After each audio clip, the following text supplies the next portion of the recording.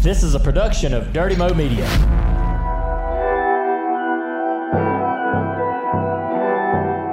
Hey, this is Dale Jr. for another episode of the Dale Jr. Download with my co-host Mike Davis. We've got a great show today. We're going to talk about Kyle Busch, his 200 wins.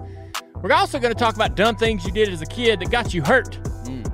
And we got some great stories between us and everybody else on social media. Also, guest Kirk Shelmerdine. It's going to be a great show. Let's get to it. Are you ready? All right. Rolling with the down, rolling. Oh, Daddy. Rolling with the down, rolling. Dale Jr. down, rolling. Dale Jr. down, rolling. You take a leak into the creek. Dale Jr. down, rolling. Oh, Daddy. Rolling with the down, rolling. Where's them creamsicles at? What the hell? Oh my God! We gotta get back to something to do on a Friday. Holy man, that is so good. That's the best one. Take a leak in the creek. Oh my goodness! All right. Before we get to the rest of the show, we want to talk about a partner of ours. ZipRecruiter's back. Woo! The smartest way to hire. Hiring used to be hard. Multiple job sites, stacks of resumes, a confusing review process. But today, hiring can be easy, and you only have to go to one place to get it done. ZipRecruiter.com/Dale Jr. ZipRecruiter sends your job to over 100 of the web's leading job boards. But they don't stop there. They have powerful matching technology, and they scan thousands of resumes to find people with the right experience and invite them to apply to your job. As applications come in, ZipRecruiter analyzes each one and spotlights the top candidates so you never miss a great match. And right now, my listeners can try ZipRecruiter for free at this exclusive web address, ZipRecruiter.com/Dale Jr. That's ZipRecruiter.com/Dale Jr. DALEJR. ZipRecruiter.com/Dale Jr. The smartest way to hire. Man, I'm still wiping the tears out of my eyes from. Golly. When did you make that? I really kind of curious. It was just me. I saw a blues riff that I kind of liked, and then I started humming along to it. No, it was like 2 weeks ago I started on it. Oh, shoot.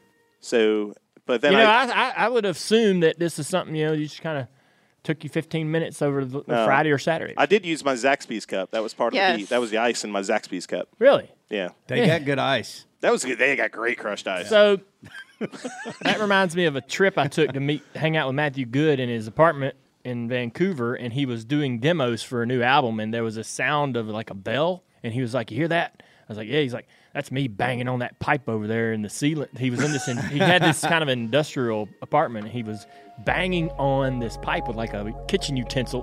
And that ended up in a real to song? Create the sound. Yeah, that's crazy. Oh, that's cool. So yeah, very creative, Matthew. Okay, Kirk's here. Let's go. All right, so here we are. Kirk Shelmerdine's in the building and at the big table. Kirk, thanks for coming. Glad to be here. I appreciate it.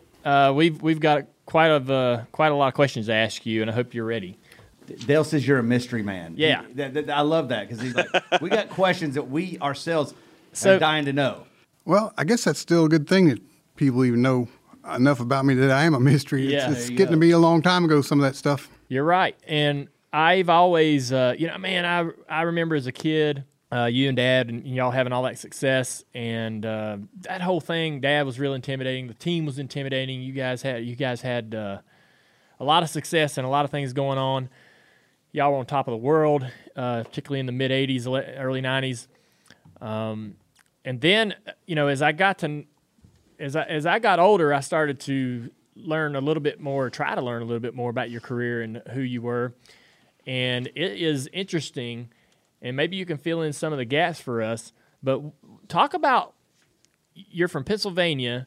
How did you get in racing? Like, how did you end up on the Cup schedule? I guess I was pretty lucky. I had a neighbor across the street that was, the guy actually drove the pace car at Dover. He is a car dealer there in town, and his son was about my age, and we went to school together and stuff, and got to be pals. And so he would take us to the races and hang out. And I guess I'm probably 11, 12 years old, something like that, 13 in that time period, and just sort of had a foot in the door like that. And by the time I got finished with high school, I was supposed to go to college. I mean, I was already at Penn State, and I didn't even know what I was doing there. I wanted to race cars, and so I had a kind of a big talk with my parents, and ended up this fella, Jack Whitby's his name, he got me a job with James Hilton down in Spartanburg. So, what kind of job?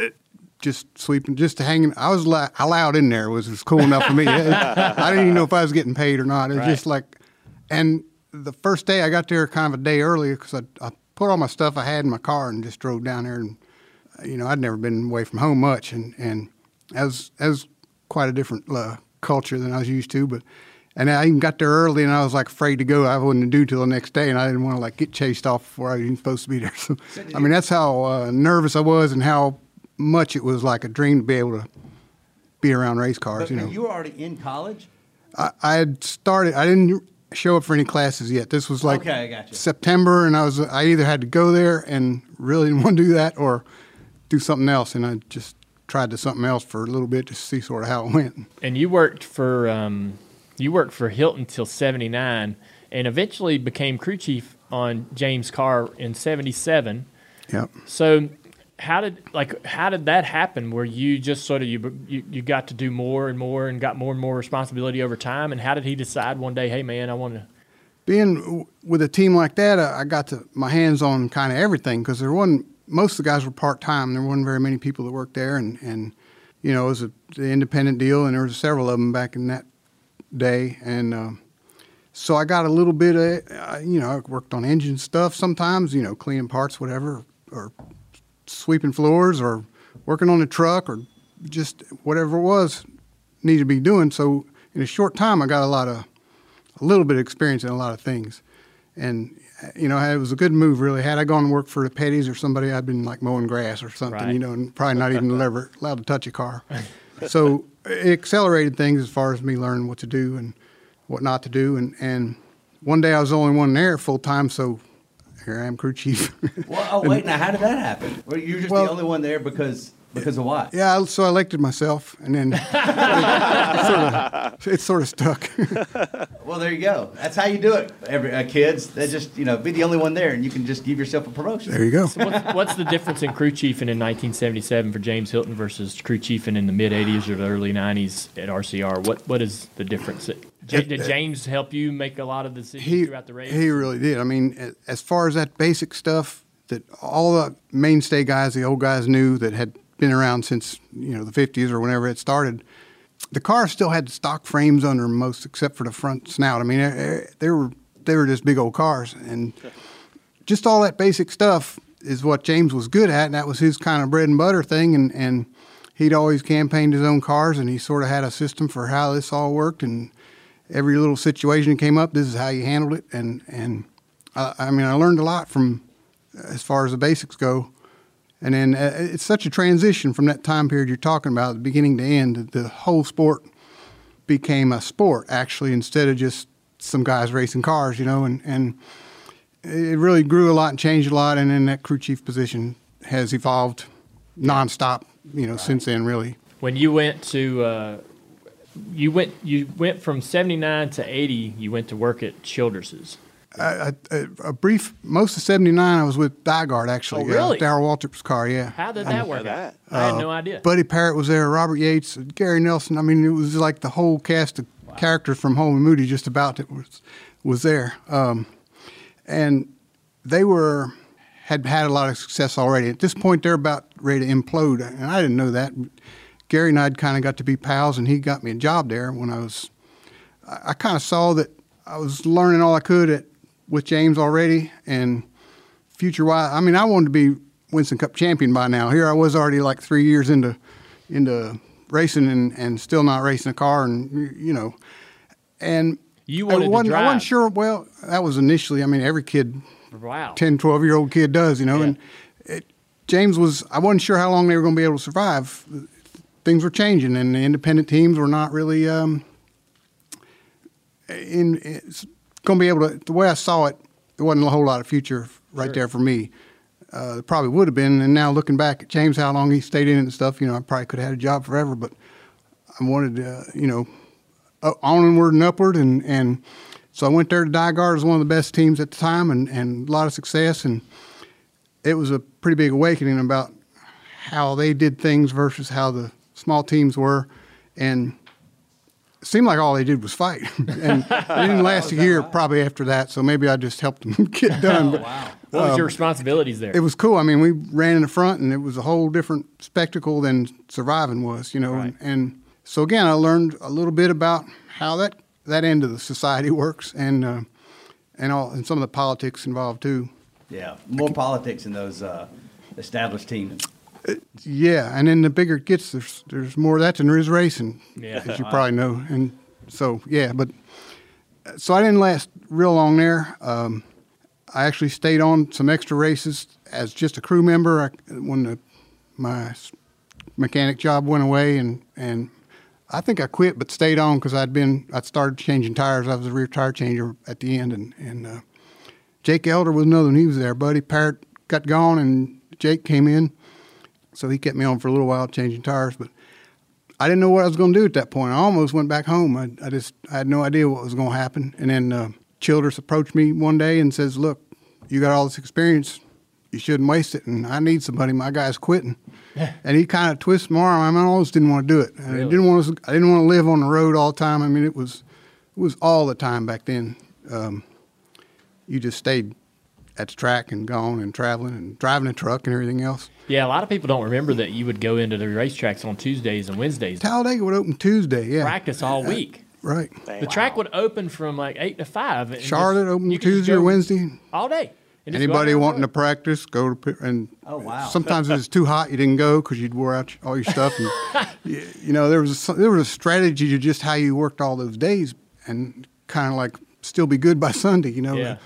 So you were getting a little frustrated, it seems. You were getting frustrated at a bunch of different things, whether it would be the politics or whether it be the schedule, or was it the fact that you weren't driving yet? I was again so excited still to be part of racing, but it wasn't what I thought it'd be, and I wasn't getting where I wanted. Yeah, I wasn't any closer to driving in a car than I ever was at the beginning, but there was some momentum. I was learning all this stuff, and I kind of had a knack for some of it, and I was good at some things, and I just didn't know how it was going to play out. And it kind of Childress he can talk people into things. Richard's one of those guys that he can almost will stuff into existence, I think, just at times. I've seen him just like conjure stuff. But Jedi mind tricks. Yeah. It takes a while to absorb that, to get that from him, but he's like that. He can do stuff, and I don't know. He just got me interested. He says, "Look, just hang out for a while. My crew chief's quit. He's gone somewhere else. Just sort of help me keep up with this help me handle it, watch it for a little while until I can get somebody else." And it took him 12 years to get somebody else. And things again, momentum. The current takes you, and things were changing. We started building our own chassis, which nobody did, just right about that same time. It was another reason he wanted some more people there that knew about the cars and knew everything kind of from one end to the other. And things just kind of geometrically started changing. This was about 81, about that time, and racing started getting on the map, and the technology was beginning to get a little bit out of the Stone Age. Again, momentum and the current kind of takes you, and driving stayed on the back burner. There was bigger and better things out there going on, and it was exciting. And you get caught up in it, and years go by. I didn't know that you had aspired to be a driver so soon in your life, and that was always in the background. I thought every kid did. Yeah. You go see a race, and as a fan, and it's like, man, I want to be out there. I want to do that. Especially when you're a dumb kid, it's like, it looks pretty easy. And those guys are the coolest ones here. Yeah. So I want to be one of them. They're the ones they're talking about. Yeah. Right? Yeah. So you worked with Richard in 81. Dad comes into the team. Dad had a breakup over at J.D. Stacy had bought their team from Osterlin in the middle of the season. That lasted a couple weeks with Dad. He ended up over at Richard's car. What was the conversation like with you and Richard when Richard was talking about getting out of the race car? It all happened over a weekend at Talladega. We were talking about being there for several days, but it's kind of when everything blew up, Yeah. and Richard was struggling again. He was probably the top one of the independent teams at that time. He had he had some sponsors that were steady and a little bit more polished kind of than most of them, and he wanted to go places, and he was kind of structuring it to do that, even though he didn't quite know how he was going to pull it off yet. But one night at Talladega, the thing blew up with Stacy, and I think Phil Homer, the guy from Goodyear, was the manager of the tires. He contributed a little something. Junior Johnson, I think, put in some words with Chevrolet about engine things, and like some of these missing pieces just kind of all materialized at once. I think everybody sort of had their eye on Dale, on your dad, on keeping him in the fold, let's don't let Ford get him. Let's don't let some of these things happen. This is a commodity we all need to protect, and Chevrolet want him, and it all happened overnight. And Richard and I were riding back from the track one night towards the motel, and he says, got a decision here, and I think I'm going to do it. It's like one of those things that you can't avoid, It's not really what I planned, but here it is, and we got to jump on it. And he told me what was happening, and we had like 2 cars and total. Yeah, and then Doug, Richard, and a bunch of the guys came from with their dad's team, and all of a sudden we had a big sponsor, and we had like all this stuff we had to do in a couple of weeks. And I think the last 10 or 12 races of that season, that was 81, I believe. Yeah, we finished it out, trying to be big time, even though we were sort of just getting started.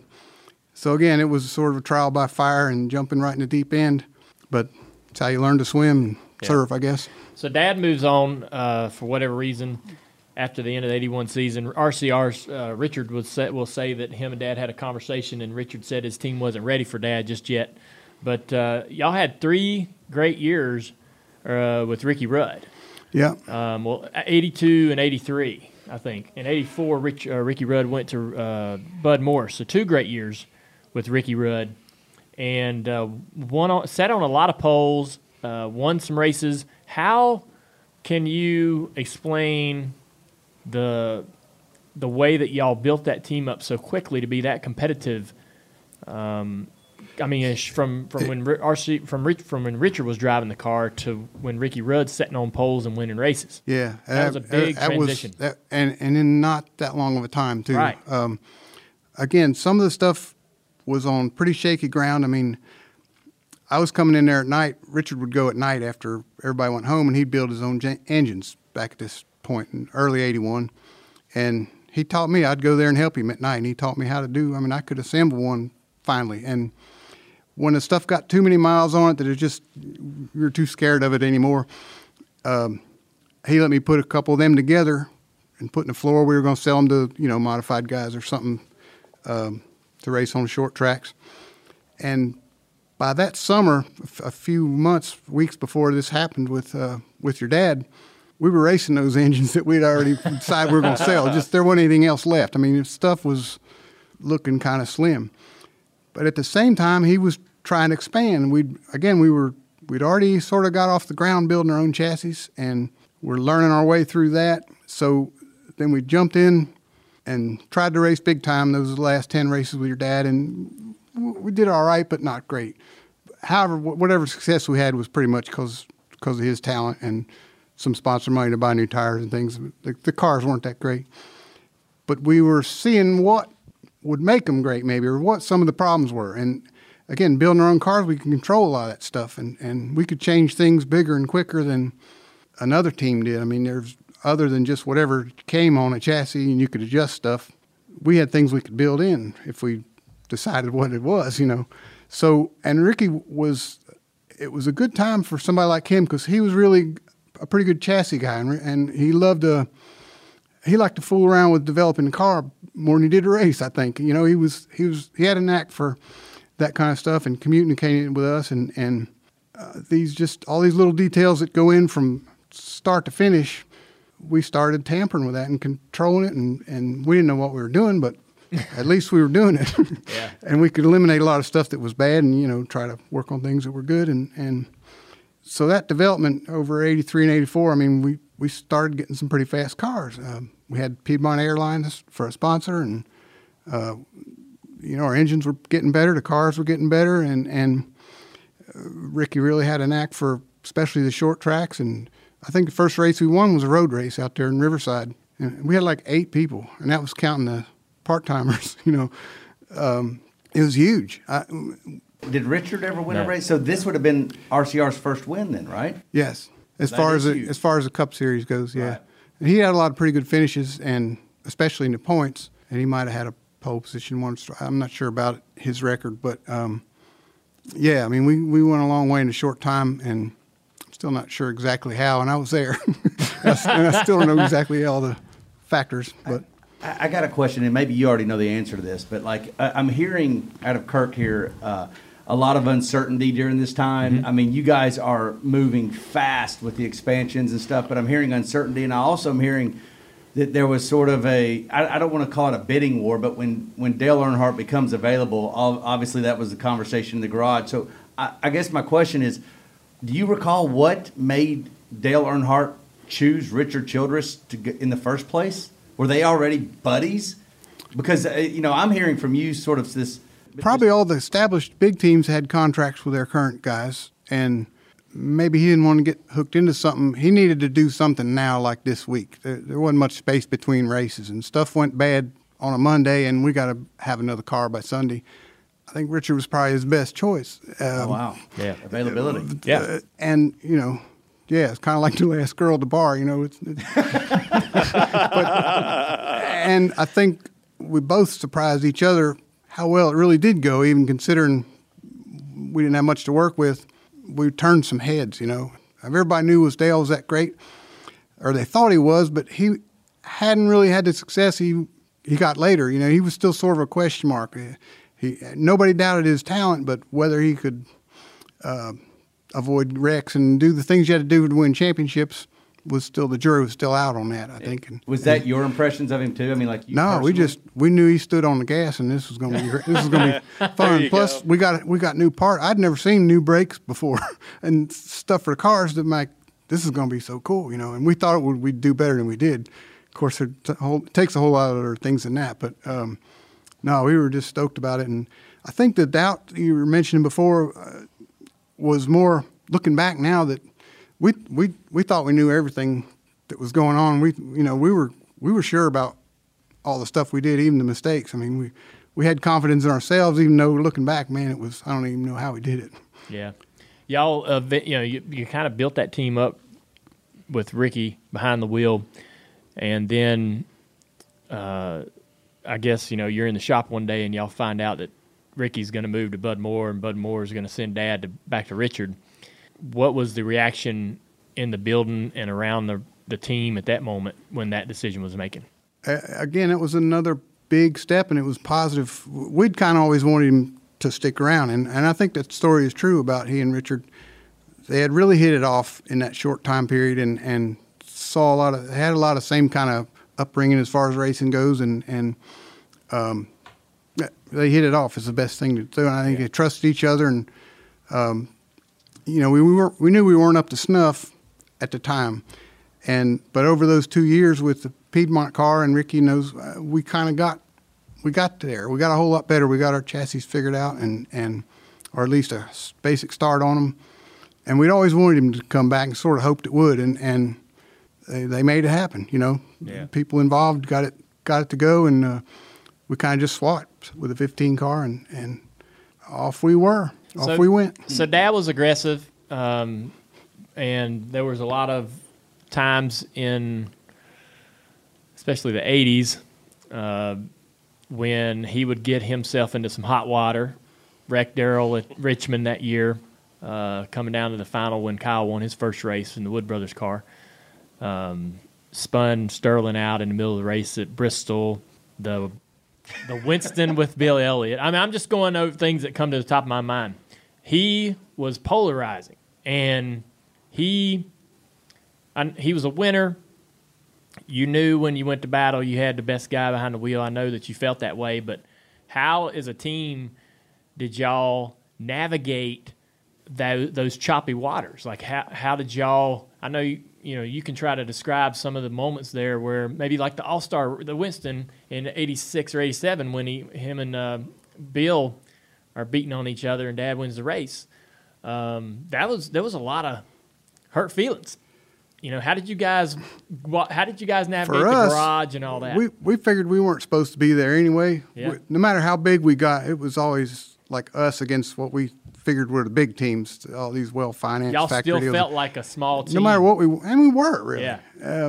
So all this stuff you're mentioning as controversy, that was positive. That was great. That was all part of our persona we were learning to get, and so, the more stuff he got into like that, that was better. I mean, we supported him, and I mean, if he backed into somebody in the parking lot with the van, it was their damn fault for parking there. It was just, we had each other on anything. It didn't matter.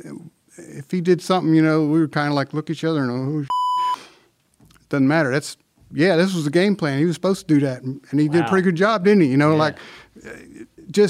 We sort of tried to build that all we could, and his confidence got better. The cars got better. We were able to sort of figure out what he was going to be in the front of the other cars. It didn't matter if he was going to go in the fence or not, or had to take them all out to do it. He was going up there, so you might as well just accept that and give him what he needed to do it with. And we had to alter a lot of things, and we kind of demanded that let's let the guy hold the gas wide open if that's what he's going to do, instead of telling him to slow down. That ain't happening. Let's fix a car where he can hold the thing wide open or close to it. So, we just had that attitude. The more aggressive he is, or however you want to term it, all that, it started later. They started calling it, the intimidator stuff or whatever. But just the more afraid of us they were, the better. So we tried to back that all we could, and even enhance it a little bit. Like one time, did you ever go, wow, that was a little screwed up? But like one time, you didn't have to publicly say it, but did you just everything he did? It was. We wouldn't let ourselves think like that. All of us, the whole team didn't matter what the other one did. It wasn't just Dale; it was each other, or we had each other's back. And that's something you can't do nowadays. Yeah. No. And it's such a crazy mixture of people. None of us had individually had that much success really anywhere else. So we knew this was our only shot, I guess, but it's also kind of what made the cohesion. And we kept almost the same lineup for about the whole time. Right. About how many people were we talking about? How big was the team? At the start, 6 or 8. Okay. And I mean, at the peak of it, probably 20. Wow. At the most. I mean, we only had 4, 5, 6 cars. Wow. By like 1990, it took a lot of people, and we were slowly taking on more. But again, it was us, the big teams, I had twice that. And y'all could have had 50 people, and y'all would have still been the small team in your head. Well, I don't think we could have controlled things as well. We all worked twice as hard, and we all worked well together and trusted each other and knew that. And we didn't want new guys in there changing stuff around. And that was a blessing for a while, and as things developed, it kind of made it tougher to win. That's kind of where I sort of started fading out of the picture. But for the time period that it was, if you were going to win something or you wanted to be a contender for a championship or whatever, you had to beat us. And that was for 6 or 8 years. Yeah. It was fun. You won back-to-back championships twice, 86, 87, 90, 91. 92 was your last year crew chief in the Cup Series with RCR. Yep. What were you thinking? What was the mindset for you going through that process of making a decision to step away really in the middle of y'all's peak? I know there's probably some things going on. The performance fell off in 92. Still a good season, but only 1 win versus 4 in 90. Versus our other seasons, it was terrible. Okay. Really? We won 1 race, and it was a 600. And had it been 500 miles, we'd been like 10th or something. I think he just beat him that last 100 miles because it was him, and he was pissed off and like, I'm going to wear him out. And it stayed green for a long time, and whatever. But that was the only race we won, and kind of endurenced our way into that one. We weren't fast enough. The cars weren't fast enough, I didn't think. And I mean, you got to have them beat before you go to the track. You don't race.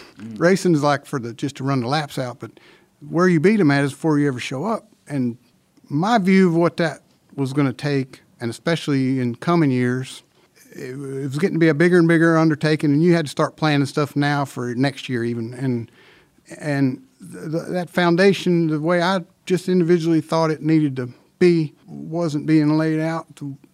I wasn't going to be able to do my job increasingly more. It was going to get tougher for me to try to make us all look good or for everybody to win like we'd been used to. You know, we had them killed a few years ago, and now we're like struggling to stay up. And I didn't see the things happening that I thought, and I'm just one part of it, but that I thought needed to happen. And nobody could even agree on what was wrong. We were kind of arguing about, well, this is going to make us faster, and that's going to make us faster, and whether or not we had time to do that or how practical things were. We just couldn't agree on stuff, and I don't know. They wanted me to stick around, and you know, they said, well, we're going to pay you more if you want, or what's wrong, what's the deal? And I couldn't do the job I'd been doing. I didn't have the tools I thought that I was going to need to be able to maintain the success we'd had. And I didn't really know exactly what I needed. We kind of figured out as we went in the past and ended up killing them, but then when that stopped, how we going to keep killing them was lost on me, and I lost on all of us, I think. And I don't know, maybe they needed somebody else in there, and a lot of things. And you get burnt out too. Everybody that's done it for a long time, it's not the easiest life. Yeah. And I'm in my 30s. I was a new dad. I'd been underneath those cars and never even looked out since I was a teenager. There's a whole lot of other life out there, a lot of other things, and you know, I was starting to wonder about that stuff, and just, I don't know, I aged out. I was wore out. I mean, it was a hard, I guess. Again, 30 is a little early to retire, but we'd been at it a long time, and more intensely than most, I think, all of us. And a lot of things went into it, but so I just quit. So going to another team was never in the equation? No, and I wouldn't have sold out like that. You know, they says, well, who hired you? You know, Dale thought somebody else was taking you away, taking me or something. I said, man, I don't want another job. If I can't do this one, how am I going to do something else? I don't know anything about the team or whatever. Again, I was a little lost at what was going to be next. So that's how that went. So you go a couple years. You actually started driving when you drove a few races. They had the Sportsman Series at Charlotte Motor Speedway. You picked that up around 1990 or 1989. Yeah, I'd been actually racing on what few off weekends we had. Saturday nights at Bowman Gray Stadium was actually the first stock car race I'd ever done anything besides go-karts. And actually won a couple of those in the six-cylinder class. It was great, but it was hard to squeeze it into everything else. I mean, the race team consumed everything you could muster, and I had crew guys. I had people that could sort of handle most of it, so really I just kind of went and set the car up and drove it. It didn't take a lot of time, but it took some of my attention. But Dale and Richard were both behind it. I mean, both of them understand when you got that drive to do it, that you need to try it or get it out of your system, or one or the other. You know, you can't just die not knowing. And even when it graduated into the sportsman class there in Charlotte and some of those places, super speedways is a huge step from short tracks, no matter how good you are. Just the wind, the air, the things that come with going at kind of a speed is a whole nother world. Again, they backed me on it. It wasn't, I had a whole nother shop, whole nother everybody to handle it. All I kind of had to do was show up, but still they could have said, no, man, we don't want you to take the risk, or we don't want you to do it. But I think he and Dale both thought it'd be good for me to see some of the other side of what it is on the other side of the windshield. All the same stuff we knew, but from another perspective can only make you better. Plus, I think they wanted me to get it out of my system, too. That first sportsman race, Dale was with Spotter. He sat up there in the condo on the radio, and I wish I could have had a way to record that, because it was gold. He's telling me about the other drivers and what their cars are doing, and I'm seeing the inside of his mind for 2 hours the whole time. He's talking and mumbling and stay in that gas, boy, don't you? And like, what's his name? He's sideways, so what you got to do when you get to him is this. I end up running second. The guy that won the race got thrown out. I got paid for second place on a completely cold turkey, first time ever on a super speedway, and he was a big part of it, really. Yeah. But the winner got thrown out? Something was illegal on his car. So you're the winner. No, I was third or fourth, and one or two guys got thrown out. I think I finished third and got ended up second. Got paid second. Gotcha. Yeah. Yeah, you eventually won that race. But it impressed your dad. He was like, man, we just knew you were going to wreck about 10 laps in as soon as you got tired. And Charlotte, and you know about the Charlotte track, about 20 laps into the race, he goes, how's your neck right now? And it was exactly the lap before that I'd noticed, holy shit, my neck hurts. Charlotte's one of those tracks it's tough on the G-forces, and he knew how long it would take. For your neck he said it the damn lap that I felt it. Like, That is amazing. how does he know what I'm thinking? Because he knew. And so, I mean, my car was pushing some, and he'd tell me what to do about that in different situations. And like I say, that stuff was gold. So, yeah, man, I sort of got to thank him for Did you ask getting him that good of a start. I don't remember. You don't remember? I think it was more he wanted to be like trying to look out for me and just make sure that, I didn't get killed. But it just sort of, don't worry about it. I'm doing it. Once he made his mind up about something, it wasn't a discussion. Yeah.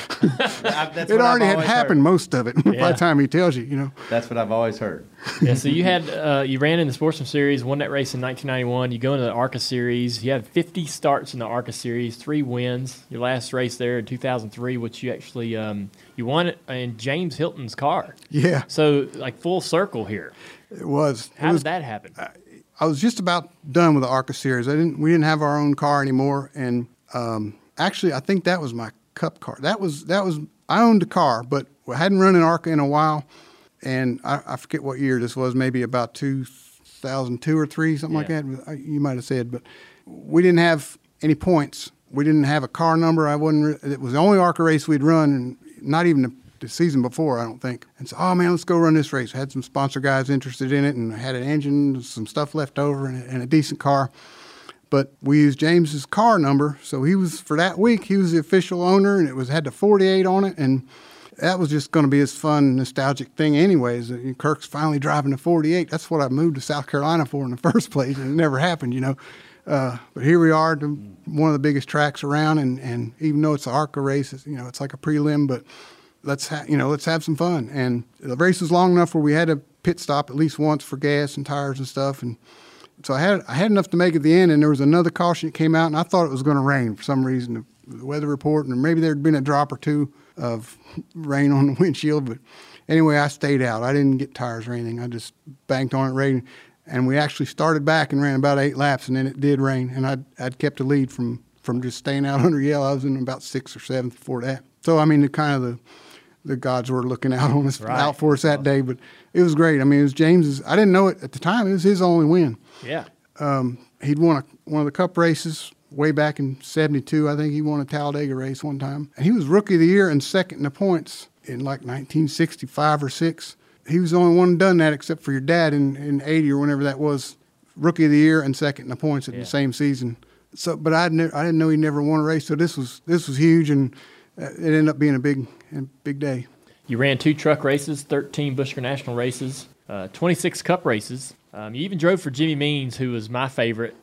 So when you and Dad were racing in the 80s and the 90s, I was a big Jimmy Means fan.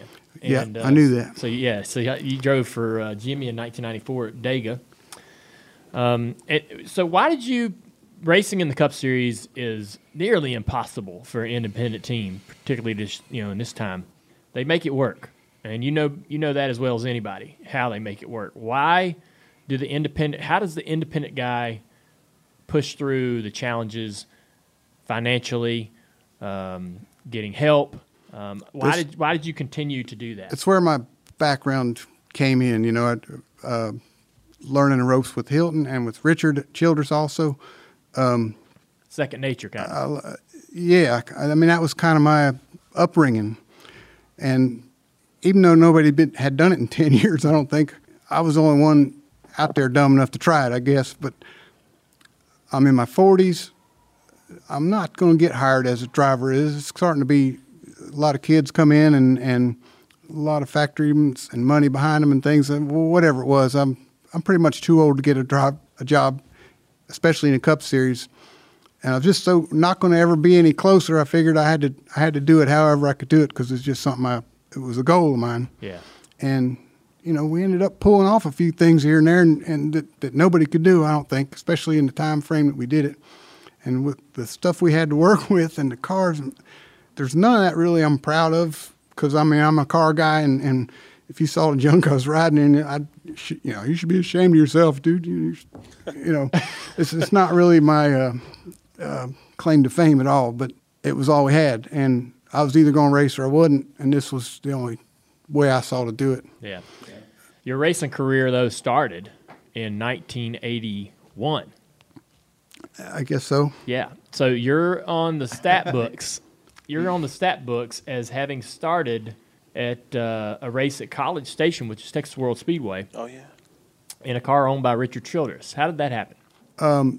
Again, we're doing the independent deal back at that point, and they made the West Coast races kind of together, so you could conceivably do it in one trip, even though nobody had a hauler that would haul 2 cars. But we took 2 trucks and trailers out there. We did the Texas race, and then people would swap cars and swap all the other stuff, take it home, and then go on to California. So at the time we were there in Texas with 2 cars, we had the road race car with us. The field wasn't full, so let's get those other cars and qualify them and go to it. Your dad loaned me a driving suit. I had this big bright yellow. Dad loaned me a driving suit, dude? Bright yellow, one of those Australian suits on. Wow. And gave it back to him. It didn't fit or something. I wore one of those Goodyear ones, those little shiny things. I thought they were cooler. But I had number 8 on it, and we made the 3 into an 8, and had McDonald's on. Richard had local McDonald's deal, just a franchise for the Riverside race, but it was already on the car. So here I was with Get some biscuits. number 8 and a big time sponsor, and you know, it was made like 3 laps. But that was kind of a little inkling of things to come. Maybe I didn't know it at the time. Interesting. Were you at all nervous, even though you knew you weren't going to finish that race? You were going to go out there and start it for the money. Oh, I had to be in uniform and back in the pits before the first pit stop. Like there was no to do your job. There was no no talking about how long you're going to run. But were you nervous though, just to pull out on the racetrack and start the race? God, I would have still been nervous even knowing. Oh man! But it was like, hey, you said you wanted to do this, so here you go. And you better go fast too. You had a little bit different idea. There was 2 or 3 other guys doing the same thing, and with just the camber and everything's all backwards, you know. Because it's a road course car. I think I beat one guy, so I'm like, hey, at least I wasn't the damn slowest. There you go. That's a bad, fast place. There you go. That's not the huge first place. Racetrack. It's not the best place to start out. But hey, Kirk, I've got a couple just random questions here. But like, you know, you were walking us through the '80s, and Dale Earnhardt coming in. What was your first impression? How much did this guy start showing up, and what do you remember from him at the track?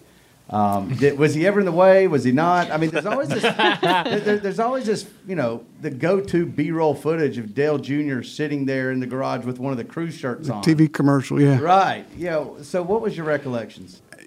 He was young. Yeah, I was a kid. So you can't, we didn't notice that much. I mean, he wasn't in the way. He was Dale's kid, you know, cool. But we had our thing to do, and everybody had their job, and I don't have a lot of particular memories of any certain one day. I do remember him. He'd be there sometimes in his uniform. And looking back now that I've been a dad and I got 2 sons and I kind of know how little boys think and stuff, I wish I'd have given him a job. Or, hell yes. You know, it wouldn't have hurt anything. Put him in charge of anything or let him roll tires.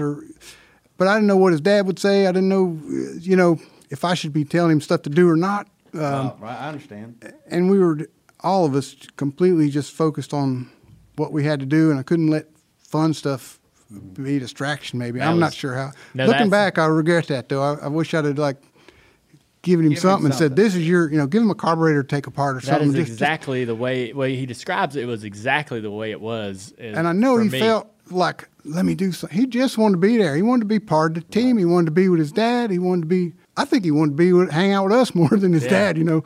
He got to hang out with his dad all the time. But, and I just couldn't let myself see that, I guess, or just I didn't know enough about being a dad back then. That team was so laser focused and knew, like, they were going to the racetrack, and like you said, like they wouldn't allow themselves to be entertained by anything. There was nothing but what we had to do, and we were on top for a lot of that period, and you know, nobody wanted to be the one that let that slip, you know. Mm-hmm. That's a pretty astute observation for you, being that you were a kid and you could tell I was so intimidated by Dad. I mean, obviously by Dad, but by them, the team, him, the whole group together, the way they worked and the way they. And we had to keep that alive. I mean, we had to. The other teams. Some of them were. Solid. They didn't know what was going to happen next. And the more we could keep them on their heels like that, it was bullshit. But the more we could keep them thinking that. Some of it. Yeah. Was it an act? We did anything we could to enhance that persona. Like I said, the you don't want to mess with those guys, or Wow. Like you can't crack them, or there's nothing you can do to rattle them. You might not even start. Daryl would put things in the press and make articles and saying things about Dale. Hell, he'd cut the thing out and put it on the toolbox in front of everybody. Really, we weren't ashamed of any of it, and we had to stay in their face all the time. And I think that sort of backfired sometimes on our wives and families and kids, and they saw that side too. And like, it probably wasn't the best. It wouldn't have killed me to be nicer to Dale or let him hang out more, or tell his dad, look, stop taking him off all the time, let him hang out for a day or something. It wouldn't hurt anything. But like I said, we had this shell that was us, and we had to make it as bad as we could, I guess. Yeah. I don't know. No, that was the way it was, and it was impressive. It was. In other words, we were kids. They let me. We weren't as nice to the kids as we should have been. I don't think. When I was around, I knew better than to get in the way. I mean, you was going to get lit up if you got in the way. But they let me hang around. They let me hang in the pits, and they didn't run me out like a lot of kids in that time of day. You said when you were leaving, deciding to leave RCR, that you weren't going to another job, didn't want another job, but you did crew chief in an Xfinity Series in 1996. How did you get kind of lured back, or what was the decision to come back and do? You crew chief for David Green for 1 year, 2 wins, second in points. More arm twisting. Really? Yeah.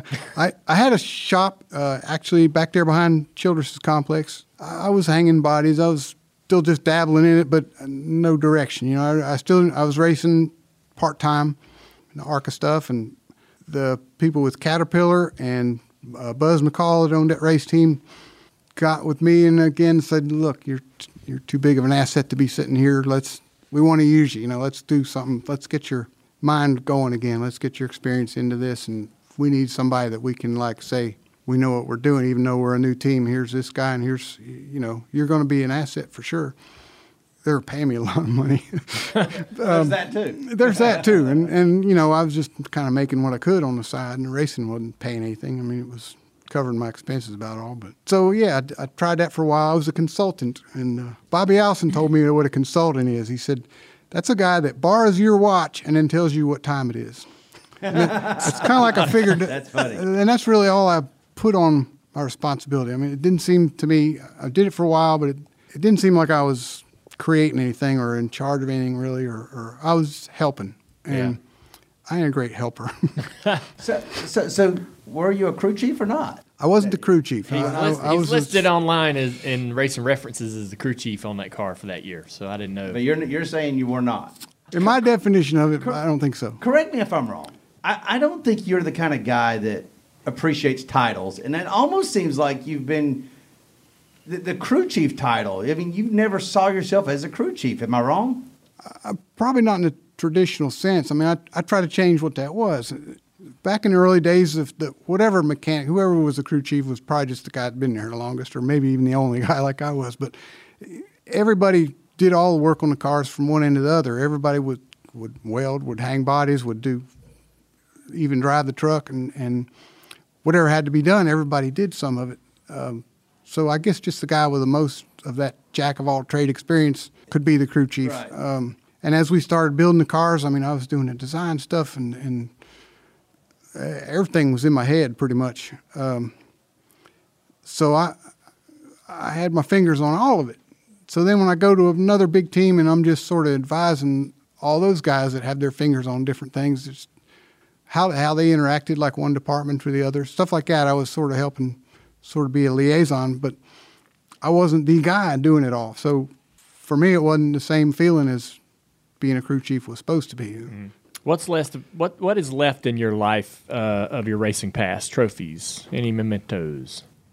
Anything in the garage, race cars? I got no cars. I got attic full of trophies and a lot of pictures, and I brought a couple of them. Did you? Maybe embarrass you and your sister with, but some mementos and a lot of trophies, a lot of plaques and things.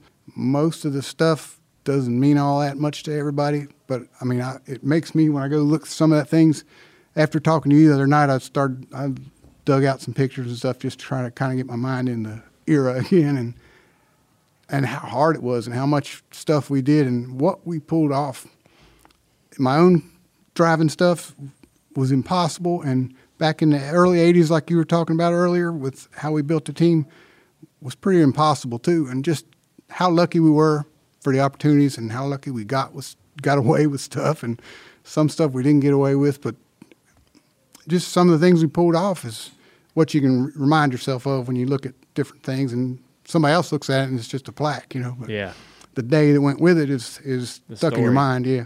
So when I was thinking about doing this interview with you, I started looking around on social media and sort of brushing up on my history as well to be ready.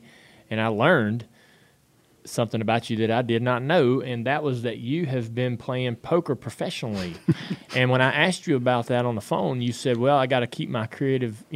My creative mind needs competitive mind needs something to do." So, when did that start? And I mean, have you always played poker, or have you always been interested in that? Around the racetrack, whenever it would rain out the day and there wasn't anything to do, some guys we'd sit in a truck and goof around playing poker. I never really took it seriously till maybe about 2010. A buddy of mine had been to some of these bigger tournaments and sort of elbowed me into coming with him. And so it's just like the racing. If you want to go to Daytona or Talladega and learn how to draft, you can't prepare. You can't learn that anywhere else. You want to go to Talladega and try to learn how to draft. The only way to do that is go there and try to learn it. You got to jump in. So I kind of looked at poker like that, and at the professional level, I'm no pro. My record probably shows that. But to go play in that tall of grass, or to be at that level, is fun for me. I mean, I kind of went from a kid that knows nothing right into the Cup Series without any dirt track or anything in between. I didn't know what I was doing. So completely kind of cold turkey. It was the same kind of feeling for me that I hadn't been able to get that in a while with racing or with anything else, really. But just to try to jump in there right with the big boys, even though you're not going to do that great, and I haven't, but to get there and do it, a lot of other people can't say that, and it was kind of bringing some of that feeling back for me as far as competition goes. Yeah, you're always looking for an outlet to put that. I'm running out of things. Yeah, I've raised up 2 batches of kids now. I got some young kids again. I had been married twice, and so I'm kind of doing some stuff over that I've already done, and that's a lot of fun. But as far as new things and like you say, jumping in with the big boys and trying something else, I'm running out of ideas. Yeah. Yeah. So what is your future look like? Are you going to continue playing poker? I'm hoping I can stumble into something just like I always did. Yeah. Can I ask you something, Kirk? I started this interview before I met you today. I was already pissed off about the Hall of Fame thing. And you coming off the nomination list this year. And we had a conversation earlier about just Hall of Fame in general, and that maybe like the disagreement or the debate, if you call it that, between Kyle Busch's 200 NASCAR wins and how people are trying to compare it or to Richard Petty. And I made the point that there's just not a whole lot of people around right now that can attest to the old days. So I start off this interview already pissed off. Now that I've heard your story, I'm even more pissed off. Right? Am I wrong? I about feel what offended. in particular? Am I? There's not an advocate. Didn't make for it in you. the first year. There's no. There's not as many people seeming to be advocates of your career. With what I'm hearing is a lot of success stories, and it's because half of them are dead. Yeah. Well, that's my point. Is it so? Like, do I need to stop being offended about it, or is there something that should be done? The way I look at it is, Clint Eastwood says, "Deserve's got nothing to do with it, boy."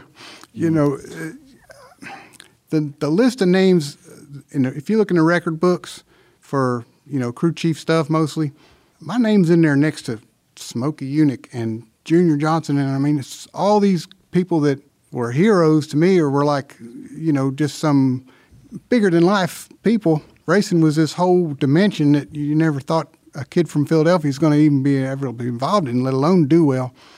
And here I am, like next to all the big guys. My name's there already. You know, the Hall of Fame would just kind of sort of caps it off, and it was really a great feeling to be included on that list last year. And you look at the people that are there, and like, holy smokes, how could I be not only on the list, but like way up at the list in some categories? And that's a super honor already. You know, whether somebody officially recognizes it or not ever, that's up to them. I already kind of know what I had to do to get there, and how lucky I am to just be on that list. And it'll happen sooner or later. They'll be running out of people before long. I agree with you, man. It'll happen. And there's only a couple guys that have won more championships than you have. Yeah. You're one of the best crew chiefs that sport's ever seen.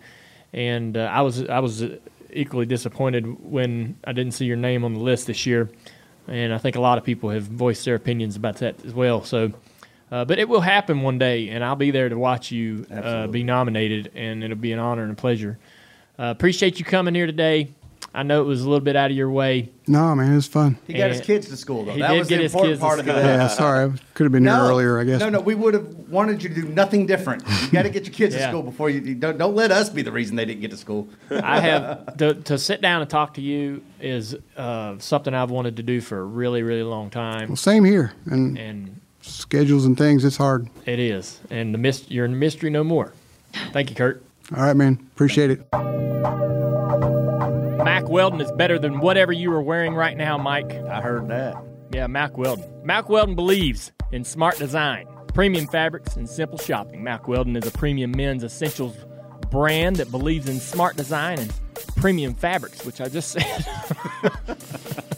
There's premium. I think there's premium fabrics. There's premium fabrics in this. Not only does Mack Weldon's underwear, socks, and shirts look good, they perform well too. If you're going to work out, going to work, going out on a date, just whatever, man, you just wear these things anywhere. In other words, there's no bad time to wear underwear. And I'm wearing my Mack Weldons again right now, Mike. Good to know. I am. I've had these for a couple months now. They've been through a few washes, and one of the things that I appreciate about them is they haven't changed. So, yeah, you know how especially when you get real comfortable underwear, typically it kind of changes a little bit in size. That's right. And so I'm happy to say that these are holding up well over a few washes, and it's easy to order these. That website, man. That website is pretty easy to navigate. So it's easy to order, and it's comfy. And what activities are we doing in our Mack Weldon? Everything. Everything I do today, I'm going to have these on. You're not going to switch them out? Good to know. I'm not. So if you play a sport, you're not going to go to another one. If you're sitting in a chair. If I get, I don't know. If I did get a little sweaty or go do something like that, I might try to put on another pair of Mack Weldons. Yeah, but you don't plan to work that hard today, do you? No, I don't. I'm not going to do it. Today, Mondays take Isla to lunch day, so no, not much going on after the podcast. There's a special offer for listeners for the Dale Jr. download, 20% off your first order if you visit MackWeldon.com and enter the promo code Dale Jr., DALEJR, no space, at the checkout. That's promo code Dale Jr. So Kyle Busch won 200 finally. God, took him forever. Yeah, what's wrong with him? Pick up the pace next time, would you? And you mentioned it last week, Mike, how disappointed, like when he gets out and does his interview on the front straightaway at Phoenix, he was talking about how he lost the races before. That's the first thing on his mind. First thing on his mind when he wins this weekend on the radio to his crew is, man, if we had not lost those other races at Phoenix and so forth in Vegas, we'd have I don't know how many races in a row. I think that says to me, I always wondered, like, why is this guy such a poor loser? How come he takes losing so badly that it makes you cringe? Yeah. And that kind of answers that question right there, because he is sitting here winning 200 races, this milestone that he's been looking forward to. They got the flag. They're rolling out the big production after the race, celebrating this moment. They've carried this from racetrack to racetrack to racetrack, and all he can think about is the races that he's just lost over the last couple weeks. Right. So that just, not to cut Kyle too much of a break, but that tells you just how determined he is in winning and how much that he detests not winning. Yeah. And I don't know that I've ever known a race car driver that was like that. Well, the greats, and I'm talking about in athletics. I mean, like Michael Jordan and the ones that are known for their wins, the losses seem to stick in their craw a little bit more than the wins do. Yeah. They can't get over it. They can't, I bet that other drivers were like, maybe Dad and other drivers were that way. They just weren't as open in discussing it. Plus, they didn't have a microphone in their face all the time. They didn't have social media and things like that to go to. It just makes me feel a little bit more comfortable, I guess, with the whole thing, knowing just how much that means to him. It really does mean a lot to him. So congratulations to Kyle. There's been, the funny thing, there's been it ain't a debate because it seems so one-sided, but there's been a lot of conversation on social media, and I try not to take too much stock in Twitter because it's a very small tip of the iceberg as far as, the public in general. But it's a great place to go to complain, and a lot of people are saying, well, it's not like Richard's 200 wins. Well, I don't know that there is anybody saying it is. I haven't seen one person say, "Thank you, this is just like Richard's." There's just this whole demographic or large group of people defending that it's defending this thing that's not happening. Nobody has said this is just like Richard's 200. I haven't seen it. Have you? I have not seen that, although I did see the column that started trying to, I don't want to say take away from Richard's 200, which felt like an aggressive approach to a hot take. Yeah. But, and I don't even know if you intend to get to that part of the conversation. But anyways, no, I have not seen people trying to compare the two. If anything, I've seen people trying to reanalyze Richard's 200. Yes. So that's the thing. All right. Nobody has said that I can – that I know of. That matters. Nobody that matters. I wouldn't want to. Nobody has said that they're the same. I don't know why everybody feels this defensive about it and protecting, the difference between the two or debating the difference between the two. Richards is 200 Cup wins. Kyle is a mixture of wins in different series. Still a very incredible feat. The guy has just won a ton of races, and I'll be honest. If anybody that did that, they would celebrate it. You think that people are gonna, if anybody else out there debating this or thinking this isn't a big deal, if this happened to you, your ass is gonna be waving a flag. Oh yeah, and I would too. I would be like, hell yeah, man! Props to me. Yeah. I put a lot into this, and 200 wins across all three series. I'm proud of it. So, good job for Kyle Busch. And he's, 33 years old. He's got a lot more racing left. It'd be interesting to follow and see what else he does. But you touched on it, Mike. There's a column on Jeff Gluck, I think, had a guest column on his site about sort of picking through Richard's wins and sort of and analyzing which ones maybe weren't legitimate, or I don't know if that's the right word. That's not the right word, no. Yeah, they're all legitimate. He's basically saying that they were pre-modern era. Right. It's in that original era. And so if you eliminated those from the equation, that those numbers between Kyle and Richard look a lot more similar. But I take a bit of an exception to to that even approach to Richard's 200. Yeah. Because I don't think anybody is disagreeing that there's two different eras. Nobody actually is confused over the fact that Richard's 200s came during a time when there were probably fewer cars and there was also midweek races. I don't know anybody that confuses that, right? So don't go eliminate Richard's wins. They were still wins. You know that he was the benefit of racing in a time when there was the pre-modern era and the modern era, right? Or whatever you call the first era. And that's that. Yeah, the thing I took exception, I agreed with the guy on a lot of his points, but then here's where I split. He says, if I were at NASCAR, I would create a statistic called era-adjusted career wins. That would help fans better compare past drivers with a bit more realism. That's where you lost me. You don't need to go creating asterisks and stuff like that to go modify history. Don't go modify history. And NASCAR kind of has already done that by making a modern era. What else is that than just saying that the 1972 on is a modern era? I don't think that that's a conflated issue. So I don't know. I think you took defense to it. Did you not? Or you got a little defensive about it based off of people pecking at Richard Petty's 200 wins? Yeah, of course. I think that that's sacred, and you just don't go there. Richard Petty has hung his hat on 200. it's as synonymous with him as his number and his sponsor, and STP and 43. That I was there that day when he won that race, and I remember that that celebration and that landmark milestone that he had accomplished. And I think it's crazy to even discuss whether that's a realistic number or not, or whether some wins maybe weren't important or justified. Right. And so we weren't there. We can't go back and try to legitimize history if we weren't there to experience it. You can't. I don't want to hear or read somebody saying, well, it was against such and such competition and it was against gas station owners and factory Fords and Chevrolets right off the parking lot. You weren't there. Right. I wasn't there. How do you really know how tough the competition was that day, or what Richard Petty went through to get there, to go through the process of getting into that race and competing in that race?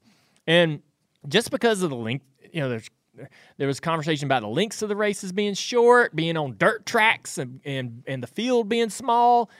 I mean, it just blows my mind that we would take something so sacred and try to, especially in the face of Richard Petty. I mean, he is at the track, involved in the sport.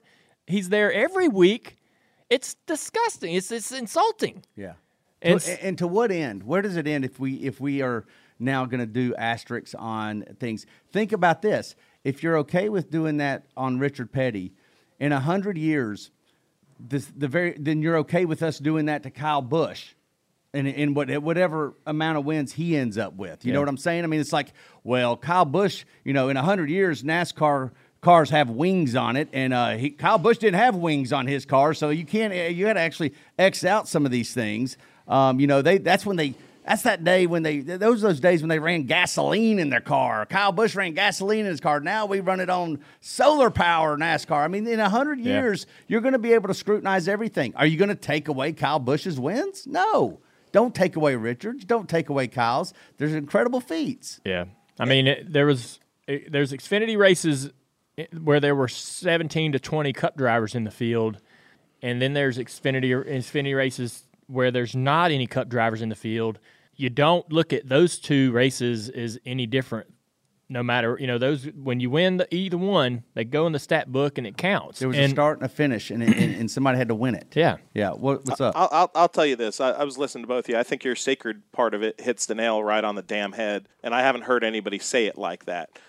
The asterisk point, not having an asterisk, is the absolute truth, and it got me thinking. My buddy Bloomer texted me, and I just pulled it up. And he's a funny cat. And he said, tonight I'm going back in time in my DeLorean that's in my driveway. I'm going to invent the Busch Series in 1959 and the Truck Series as well. I'm going to change the course of history in level cross where the Petty shop is so that Richard will race Cup, Busch, and trucks. When I get back to 2019, he'll have 550 wins. That's why you don't put an asterisk next to that bit of history, because it is that. It's history. It's sacred. Yeah, I just get a little worried that it's just like the Hall of Fame. Like, it's challenging sometimes because there's so many guys that belong in that Hall of Fame, and there's not a lot of people that are around today that were experiencing their career and their impact on the sport. And as we get further, this is just something I'm concerned with the history of the sport as a whole. As we get further removed from it, do we forget just how important these guys were and just how difficult it was for them and how challenging times were for them, how hard it was to trudge through those particular decades in the sport? And I feel like that, this is touching on that a little bit. It's not appreciating exactly how challenging that might have been. And because none of us were there. We got to always try to appreciate the history of the sport and the guys that created the sport. Yeah. And damn, man. I mean, Richard is, he's heard this. Yeah. And it's got to annoy the hell out of Kyle and everyone else involved that's celebrated Richard for all these years. And I know that the article and the whole point wasn't to insult King, the King. Right. That's true. It wasn't. But it could easily, if the conversation were to expand and if people if we have this conversation out there, for it to get taken seriously, is what I'm a little worried about. You know, the thought just occurred to me. It's like, this is not to disparage our current media, certainly not to disparage Jeff Gluck or the fellow that wrote that column, but, you know, I wonder if we're sort of experiencing a little bit of the after effects of the way the media and the coverage of the sport has changed so much, and that a lot of those old-timers and those historian-type journalists are no longer in the media center. Yeah. You know, your Rick Minters, your Jim Pedleys, you know, obviously a lot of these guys that not only know the history of the sport, but were friends with a lot of the people that we're talking about, and maybe some of the people. Yeah. And now that they're not in the media center, they're not covering our sport, like maybe we're feeling a little bit more of the after effects and not having those old school guys. And again, that's not to disparage the current media; they do a fantastic job. But you know, having those wily old veterans matter, especially in the NASCAR Hall votes, especially in you know, we don't have a whole lot of them anymore. They lost their jobs. A good many of them did. And not knocking, you know, Kyle, because that accomplishment is sick. But, you know, you look at what Mike Joy said, you know, it was kind of a cool line where he's like, he may not be the best of all time, but he's the best of his time. But I was listening to that, and the first thing I thought was like Jimmy Johnson sitting there going like, hey, I'm still here. Yeah. I'm still here. Jimmy has all those wins and championships. 7 championships, more wins in those, you know, that the first 16 years. Yeah. That than Kyle has had in Cup. So, you know, it's interesting. It is. I mean, Kyle is an amazing driver, no doubt about it. God, I feel like that we could have done all this without ever dragging the King into it. Right. It's true. And just celebrate what's happening, man.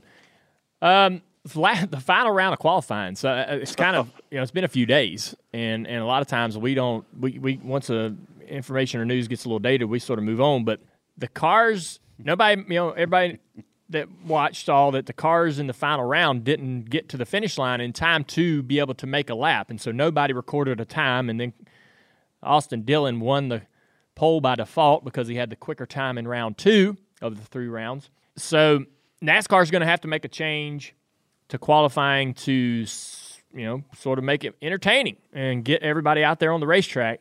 I just kind of think that it'd be fun to talk about what everybody's opinion about what they should do is. We know what happened. We know there needs to be a change made. We know that they're probably going to be making some sort of a change. It will be interesting to see how creative they get with that. They do not apparently want to go back to single car qualifying, which was NASCAR's format for years and years.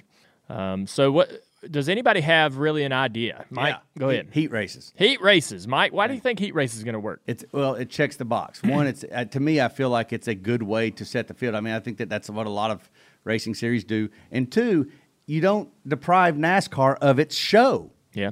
And I think that's an important point and why they don't want to go back to single car qualifying. And even though I know that that's a very pure, and the purest part of me would like to see single car qualifying, I get their point. It's not as entertaining, and they have to make shows, and I think that heat races would be a good way. And listen, go ahead, shoot holes through it. People that are not, you know, shoot holes through it. There are things that would have to be worked out.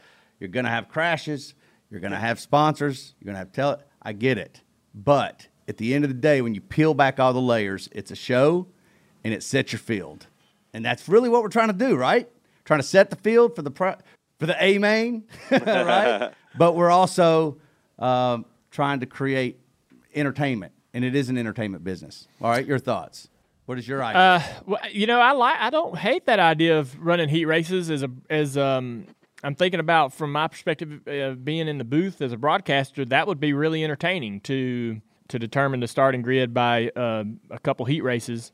Honestly, man, I mean, unpopular opinion here. I'd go back to single car qualifying. I really would. I would go back to single car qualifying and leave it in the hands of the broadcast to help people understand how entertaining that can be. We've seen some impressive. If you go back and look in the history of the sport, we've seen some very awesome moments in qualifying, in single car qualifying. Some, you know, when records get broken or a car, goes out there and dominates, runs an incredible lap. The focus is that driver in that moment. Whereas in group qualifying, you know, you juggle all the cars that are on the racetrack.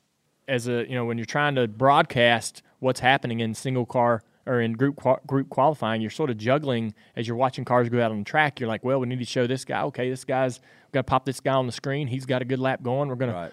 And a lot of times you never see you hardly see the entire lap. You just kind of catch this. Okay, here's the car coming across the finish line. Great lap. He's on the pole. In single car qualifying, the focus is on that driver during his entire run, and it adds a sense of pressure. And I was never more nervous in my driving career than for qualifying. Wow, that's a point. All right. Wow. I hated how on the spot you were, and so you're next in line. Yeah. There's a guy out on the track. He's running. When he goes by, they're gonna send you. All eyes are on you. Oh my God! What if I screw up? My team's depending on me, and I'm the only guy on track. Everybody's watching, and so you're just vulnerable. And I never felt those type of nerves when the race was coming around, because it's a long race. You know, it's going to play out. We're gonna find our groove and work into it.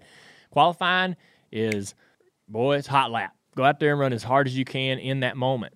When we went to group qualifying, I lost a lot of that nervousness and worry and concern because I wasn't the only guy on the track.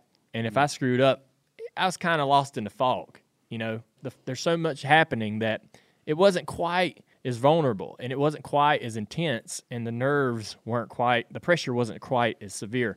So for me, I'm more entertained, I guess, by single car qualifying. Yes, it takes longer. It takes more time in the day to do it, which is a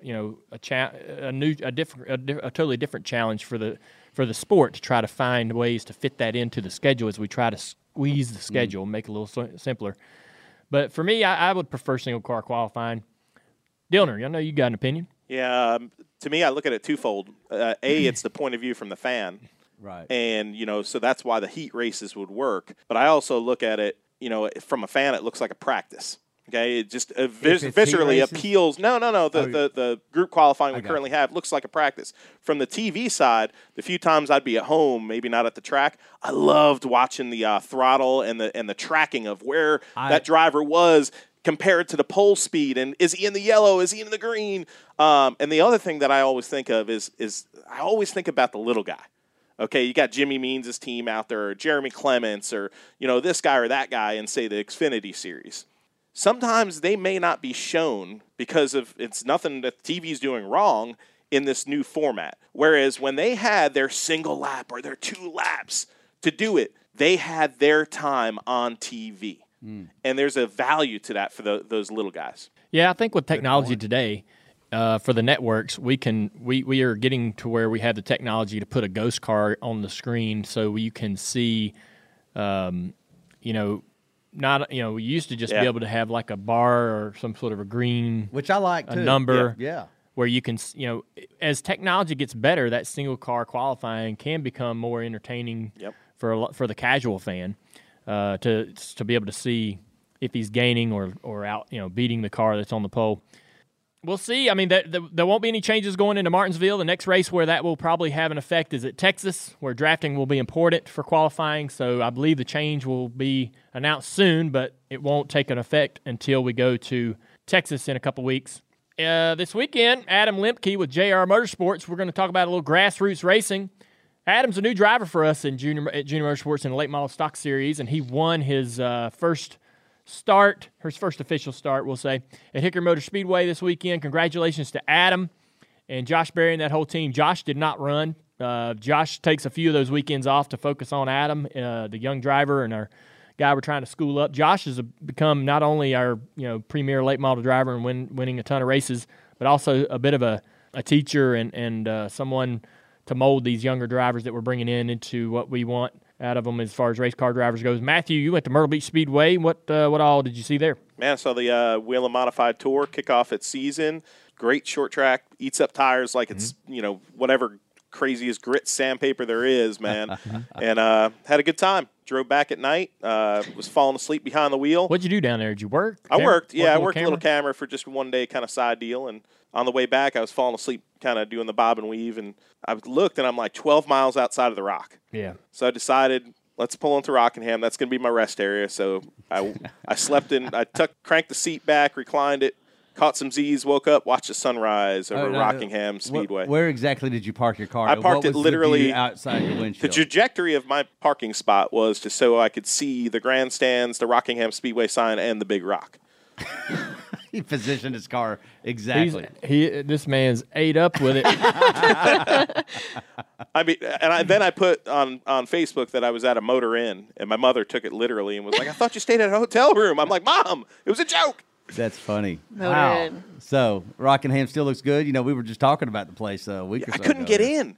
Like, there used to be some holes and stuff where you could get in and all that stuff. They got that place locked down. Like, I took a walk, and I was like an ice cube when I got back to my car. So you were trying to sneak. You were going to get in as far as you could go. Oh, yeah. No doubt. That seems smart. That needs to be a segment next week, sneaking into racetracks, because I know that a few of us here are guilty. Oh, yeah. A few. Well, I know one of us is me, that has not done it. So that means that leaves you and Matthew. You snuck into some tracks? Oh, yeah. You don't have to say which ones, but how recently? 1998. Okay, so it's been a while. So it's been a while. Dinner's Statute of limitations is passed. You're good. All right. We're talking about some grassroots short track racing. Carson Elledge, she did not race. She was scheduled to race out west this weekend, but did not compete. Junior Motorsports had a reasonable day at Fontana. They took a little gamble on strategy there at the end of the race and stayed out and trying to hope to get a late caution and have one extra set of tires to be able to dominate the race at the end, but didn't get that caution. Had some good speed. Michael Annette had another great weekend, very fast. Noah Gragson had a very competitive weekend, upswing for him.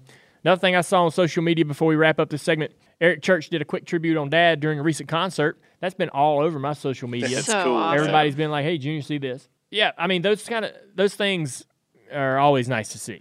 And it was not as much as that Eric Church did it, but the reaction that number 3 and the name Dale Earnhardt still gets. Yeah, Hell yeah. Some 2 decades later. I have to say, it makes you feel It's great. something else. It is. The people are still moved to when they see that number or when they hear that name. That is something else. Yeah. That was special. Yeah, I mean, I feel the same way about Richard and his 200 wins. All right, well, let's get to Ask Junior. Whatever the lowest type of memory storage is on it. And I we're have live. so many backup Delete so much phones. stuff. I thought you had ordered a new one, No. so that's just. I got some. I just need something. I don't even care what version it is, as long as it's got more storage than this. Yeah. All I mine can't even are. get my email. I got all mine. All mine are the big storage. We're live. We're live, guys. Hey, everybody. All right, hey, sorry, we were talking about cell phones. Mike got a new phone. Well, he's got a temporary phone because his other phone fell out of his pocket and he ran over with his tractor. Gotta be careful when you're on a tractor. This is the Ask Junior Live segment on YouTube at Dirty Mo Media. Presented by Nationwide. Presented by Nationwide. Thanks everybody for tuning in. Well, let's get right to it. All right, our first question coming in from Megan Nielsen wants to know, is there a current NASCAR driver or an up-and-comer that reminds you of your younger self, either off the track or on? No. I mean, that's weird. Like, for me to sit there and go, man, that guy reminds me of me. I just can't. I don't have that happen to me. What do you think about that? I'm thinking now. I don't think it's as. I can see how it's weird for you. Yeah. I don't think it's a bad question. Who in this room reminds you of yourself, Mike? No. I get it. No, I get your point. None of y'all do. But I could take a stab at it. I could take. Okay, a stab. yeah. All right. By all means, someone it. else take a stab at Yes. this. Blaney. Okay, Ryan Blaney. Oh. I mean, but again, How so? How so? Single as hell. No prospect. No prospects of that changing anytime soon. That was the way you were. I don't think he has as much of that rebellious kind of thing you had going on. I mean, he ain't wearing bandanas. He ain't bleaching his hair blonde. He doesn't grow it long. But he does do other things, right? Now, from a driving style standpoint, I wouldn't be able to really assign a similarity to it. Yeah. I have a hard time comparing styles of drivers because I look into it so a driver's style for me is a perfect reflection of their personality, and no two drivers are the same in personality, in my opinion. I mean, everybody is different, and their choices and decisions on the racetrack are their own. And I never really see somebody who reminds me of any other driver. You know, I don't see like Jimmy Johnson. I don't know who the hell to compare him to. It depends on the day and the race, and or Kyle Busch or any or Harvick. I don't really see comparisons. They're all their individual self and unique in their own way, and that's been tough for me for a long time. So to compare myself to someone else be hard for me to do. Matt wants to know, how is that Class D license on the dirt progressing? Well, I've had my hands full, so I ain't had a chance to race anymore when I racing over the last couple of weeks. But I did get my D. So you start as a rookie, Mike, and then you race like 3 or 4 or 5 races. You try not to wreck, and you have a safety rating that gets higher as you wreck less. And because you can win races, and if you're crashing a lot and getting a lot of hitting the wall, even or other cars, your safety rating will not go up. So the only way to graduate is to run a certain amount of races and bring that safety rating up. So I got a D license, which is the next level, and then I'll go to C eventually if I race enough. What I'm driving now, I think, is a crate late model and a fixed setup, so I don't have to worry about the setup. It's all done for me, and I just jump in there anytime I want and just go racing. So, but I've been real busy and hadn't had a chance to get on there. I try to dedicate at least 2 hours a week to playing video games of some sort. That's impressive that you can get that. I try, man. Me and Amy over the last month started to try to create a calendar where, you know, this is what we're going to do this day, or we're going to try. It's not the Bible. It's just encouraging. Let's take out to lunch every Monday. Let's have date night every Tuesday. Stuff like that. It's good stuff. Yeah. Droids13 wants to know, would you consider doing a charity race where all eligible Earnhardts would race? Yeah. That'd be fun. I think that would be fun. We'd have to do it we would have to do it at a go-kart track or something. I mean, that would be the only way to really do it, and it'd be fun and not, you know, cost a ton of money. Denny Hamlin has a showdown. I think it's happening again this year. No, it's not. I thought it was because it's on our schedule. Yeah, I thought it was canceled. It's canceled? Well, anyways, Denny Hamlin has had this showdown that he puts on, which is an incredible event, late model cars, but it seems it's a big undertaking. And so that'd be tough for us to do, but. Can I do a quick roll call and try to figure out who are all the eligible Earnhardts? So it'd be me, Kerry, Kelly, Jeffrey. Bobby Dale? Bobby Dale can run. Yeah. Taylor would probably come out and race. She drove Dad's car at Goodwill. Can we bring Aunt Kathy back? Yeah, Aunt Kathy. She raced. Aunt Kathy raced a lot in the 70s. Mamaw used to run the Powder Puffs. That was Kathy. Yeah. No, Mamaw. No. She Kathy. did. She told us the story. Oh, really? Did she? Yeah, absolutely. Yeah. Ralph You put her learned in a something car. new. Ralph put her in a car with no practice. No practice. She was so mad at him, and she wrecked it. Oh, yeah, that's a great story. Okay, we need to hear that one. Yeah. I haven't heard that. Yeah. But there would be enough. But, I mean, you have more people in the race.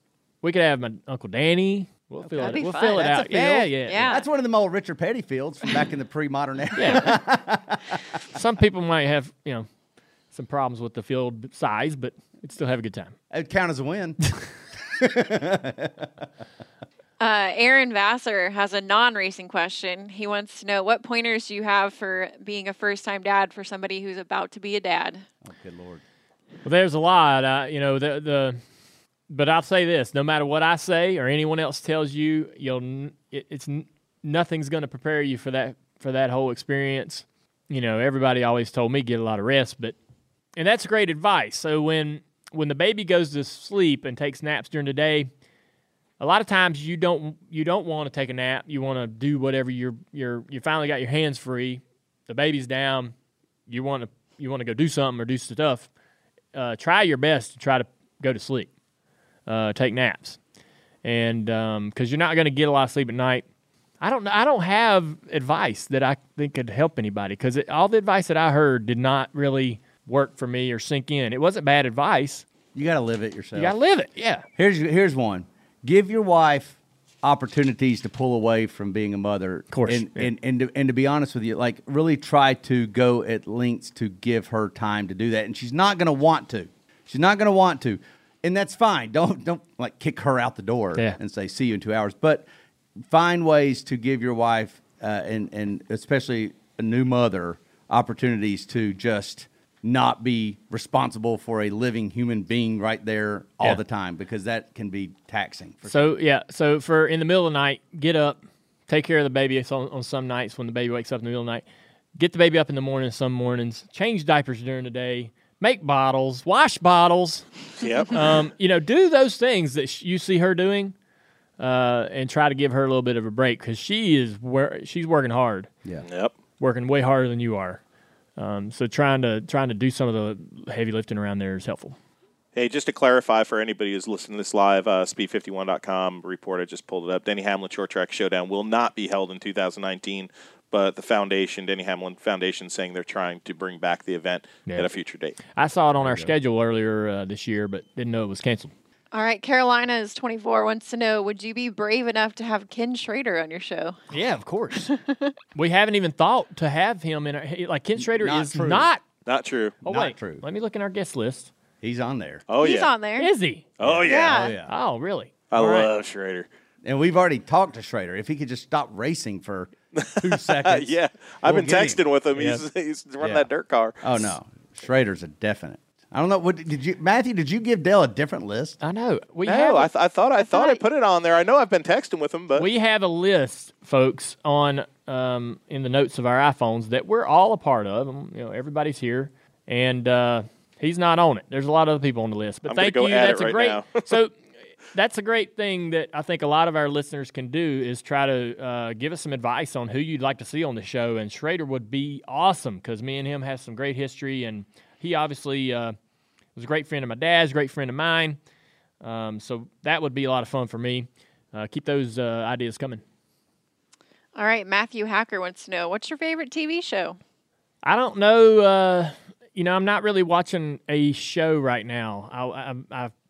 I guess The Office was my favorite TV show, and I watch a lot of documentaries. I love documentaries, and that's just I just scroll the internet and see what people are talking about and which ones I need to watch and what documentaries are cool right now, and then I'll try to watch it. Me and Amy will sit down and watch them together. All right, that'll be it today. All right. Thanks for tuning in to Dirty Mo Media's YouTube channel at Ask Junior Live. Presented by Nationwide. Presented by Nationwide. And Rob. Trying to remember what brought this up, but me and my wife were hanging out the other day, and we're talking about some of the dumb things that we did as kids that got us hurt, injuries that we had. And so I thought, we're always trying to, so we were talking about batteries or something with a battery, an issue with a battery. And I told Amy, I said, man, that reminds me of when I was a little boy and I had these little Tonka excavator, things and little tractors and stuff. And I had worn out the excavator's arm, so it wouldn't stay where I wanted it to be. And the way I figured out how to get this arm to do what I wanted it to, I could pinch a AA battery in the hinge of the arm. what? And it would hold the arm in place, so my tractor would do what I wanted it. And one time I was twisting the arm and squeezing that battery, and it shot something in my eye. Ooh. Right. And so I had to have my eye flushed out. And I was like really close to doing some real damage there. But it got me thinking, man, this is a great segment for the show, is to see if our listeners would give us some ideas on some of the dumb things they did as kids that might be similar to that. And we had a real good turnout, wouldn't you say, Leah? We had a ton of responses. I think I spent all day Friday just laughing. Right.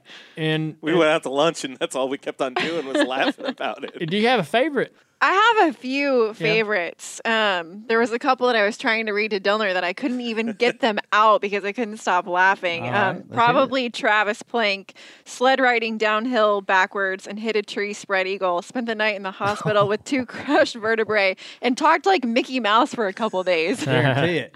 I guarantee it.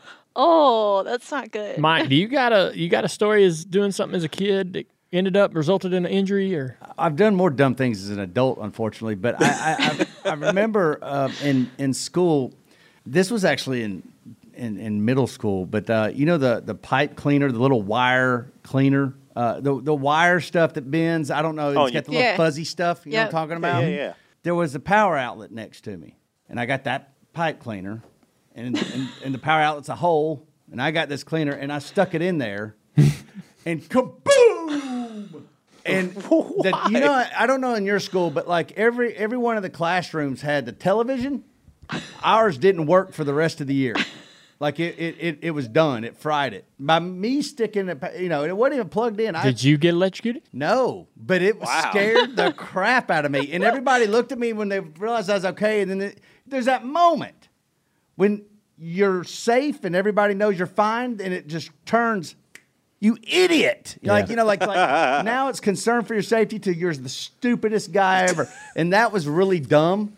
And that was something that I could have got hurt a lot worse. Sure. Or could have been hurt at all. That's not one of my prouder moments. I fell off a train, broke my butt, broke my tailbone in 4th grade. What were you doing on it? Like, was it I wasn't moving? supposed to be on. No, it was. I lived in Chattanooga. They got this big train museum, old depot called the Chattanooga Choo Choo. And there's a train and it says "Do not walk." It says "Do not go on this thing." I was on it. It was a field trip, and I was on it, and I fell off and landed straight on my butt, right?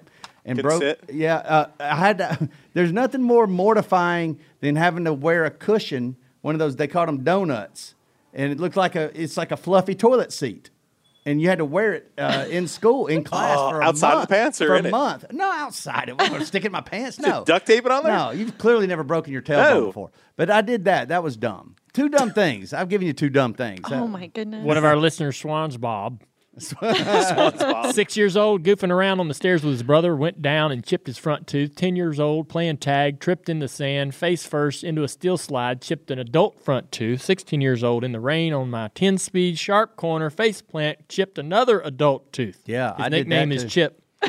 Chip, SpongeBob. Chip. Dillner, what you got?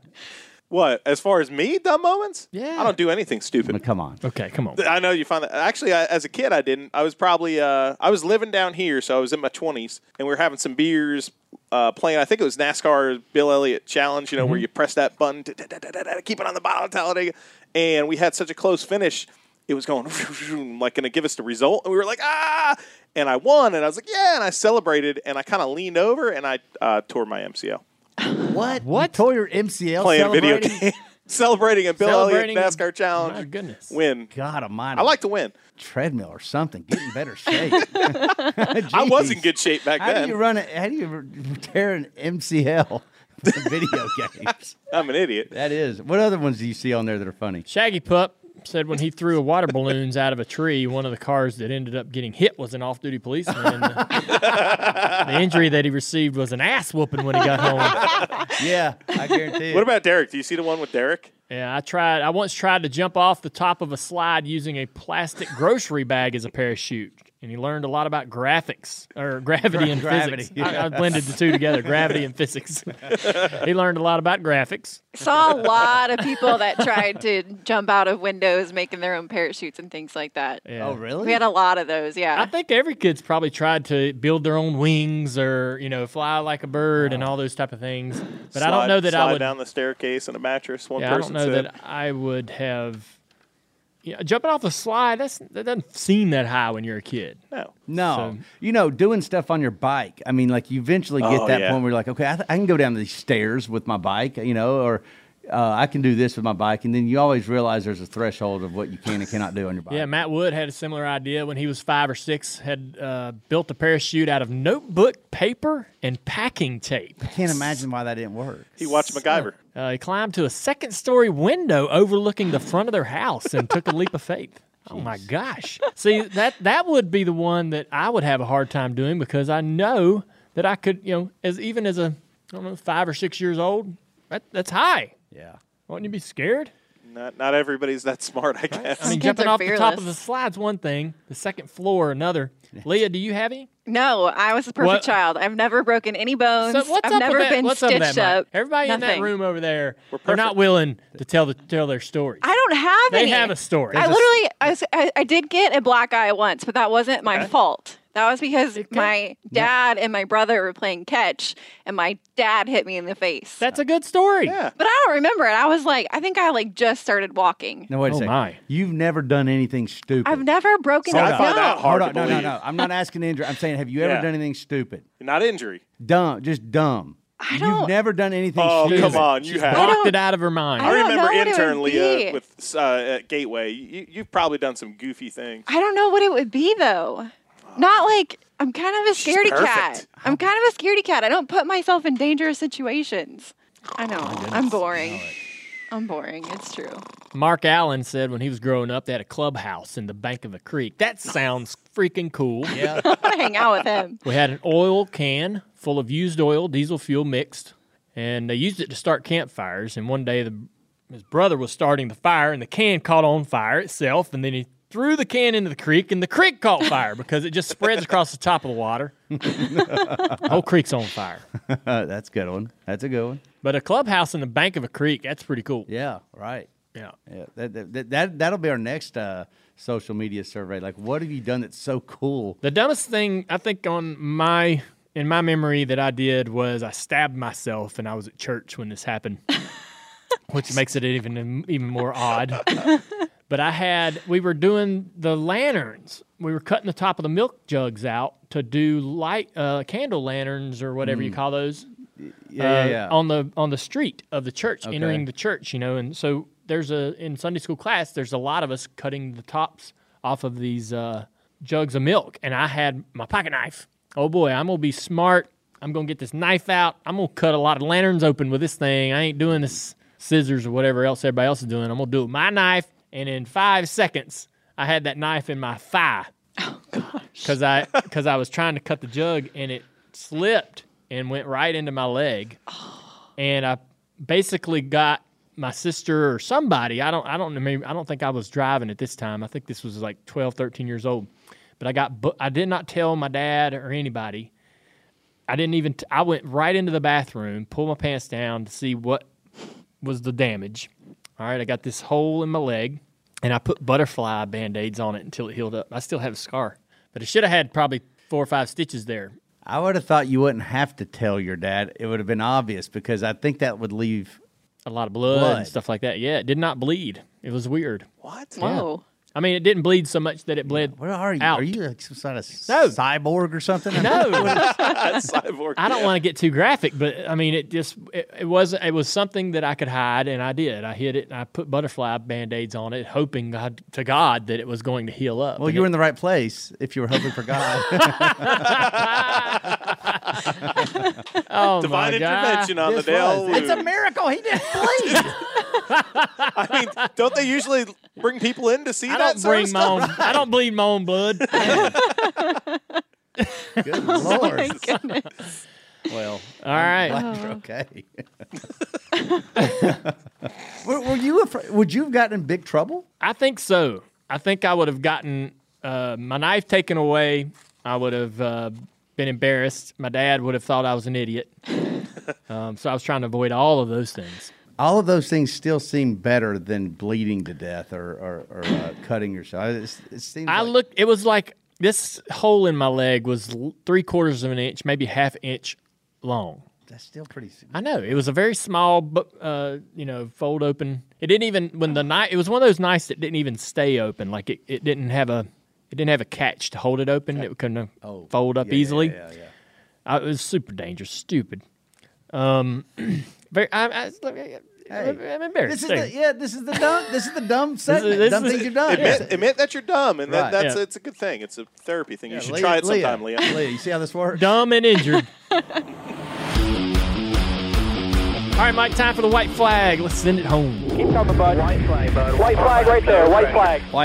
White flag. It's a big week this week, you guys. Anybody want to take a stab? Why? I mean, there's that Green thing. beer. There's that thing you That do. thing, yeah. Dirty Mo Media's newest video original series, you guys. It's Oh! called The Drop. Man, I'm excited about this. Debuting Wednesday. This stars Bubba Wallace in ways that you may have never seen Bubba Wallace before, hopefully. Now, look, and I'm going to already tell you, it ain't for everybody. There's going to be that one person who's going to sit there like, I don't get it. Well, that's because it's not for you, but it is for others. So I'm excited about this. It's very new for us. The Drop, it'll debut Wednesday. Is that right, guys? I mean, is that what we're talking about? Yep. All right. This is the part of the White Flag that I tell you to watch the Dale Jr. Download television show every Tuesday on NBC Sports Network. Now that we've done 5 or 6 episodes, do we like the hour TV show or do you miss the old 30-minute show? You like the hour? What? I love it. Yeah. I didn't want the hour. When are we and now I going? like it. When are we going to be 2? Oh, boy. Brian. I'll be here until 2 in the morning. Hey, Once we a 2-hour aim. show. We aim to continue to grow and to take over. Mike, I'm Take really over the excited world. about it. I'm really excited about that Bubba Wallace stuff, man. Man, I'm glad to hear it because I'm Dirty excited Mo to show it Media. to you. That's right. We're expanding. Original content. We're expanding like RCR back in the 80s, early 80s. We don't know how we're doing it, but we're That's just right. doing it. That's right. Listen, last week I was talking to a former NASCAR driver who. Mike's knocking down things. You know, that driver you asked me to talk to that was writing his own book, I was talking to him, and he was seeking advice for us because of the success of racing to the finish. And Yeah. it got me thinking that, you know, this racing to the finish is every bit as important today as it was the day it dropped back in October. And so I wanted to make sure I point. put it in this week. Racing to the finish, you can still find it. You may know somebody that needs to see it. There's still people out there that need it. And you can go to DaleJr.com/book to purchase your copy. And that's it for White Flag today. Appreciate it. Thanks. Good job on the white flag. Here's some odd history for you. Rusty Wallace was black flagged for jumping a restart at Martinsville Speedway in October 97. That's not the weird part. He did give the win to Jeff Burton, but after the race, Wallace cursed on a radio interview and was fined $5,000 by NASCAR. So, you know, fans talk about, you know, or drivers complain about getting fined for saying things. Well, it happened back then too. Good. At Charlotte, the next week, Wallace brought an armored truck carrying 500,000 pennies to the track and delivered them I to remember Bill that. France to pay his fine. That's awesome. I'd never heard the context of that. I'd Yeah. heard he'd done that, but I didn't know why. Well, that's now why. I do. That's the most gangster way to pay your fine ever. Of course, NASCAR wouldn't accept and eventually had to write a check instead of the pennies, but his point was made. And you know what? We will be able to ask him about that next week. He is our next guest. Next week's guest, Rusty Wallace. That's all for today's show. Thanks for everybody on tuning in. We hope you enjoyed Kirk Shelmerdine, future Hall of Famer. Dang straight. Dang straight. We'll see you next week. Check out Dirty Mo Media on YouTube, Twitter, Facebook, and Instagram. Dirty Mo.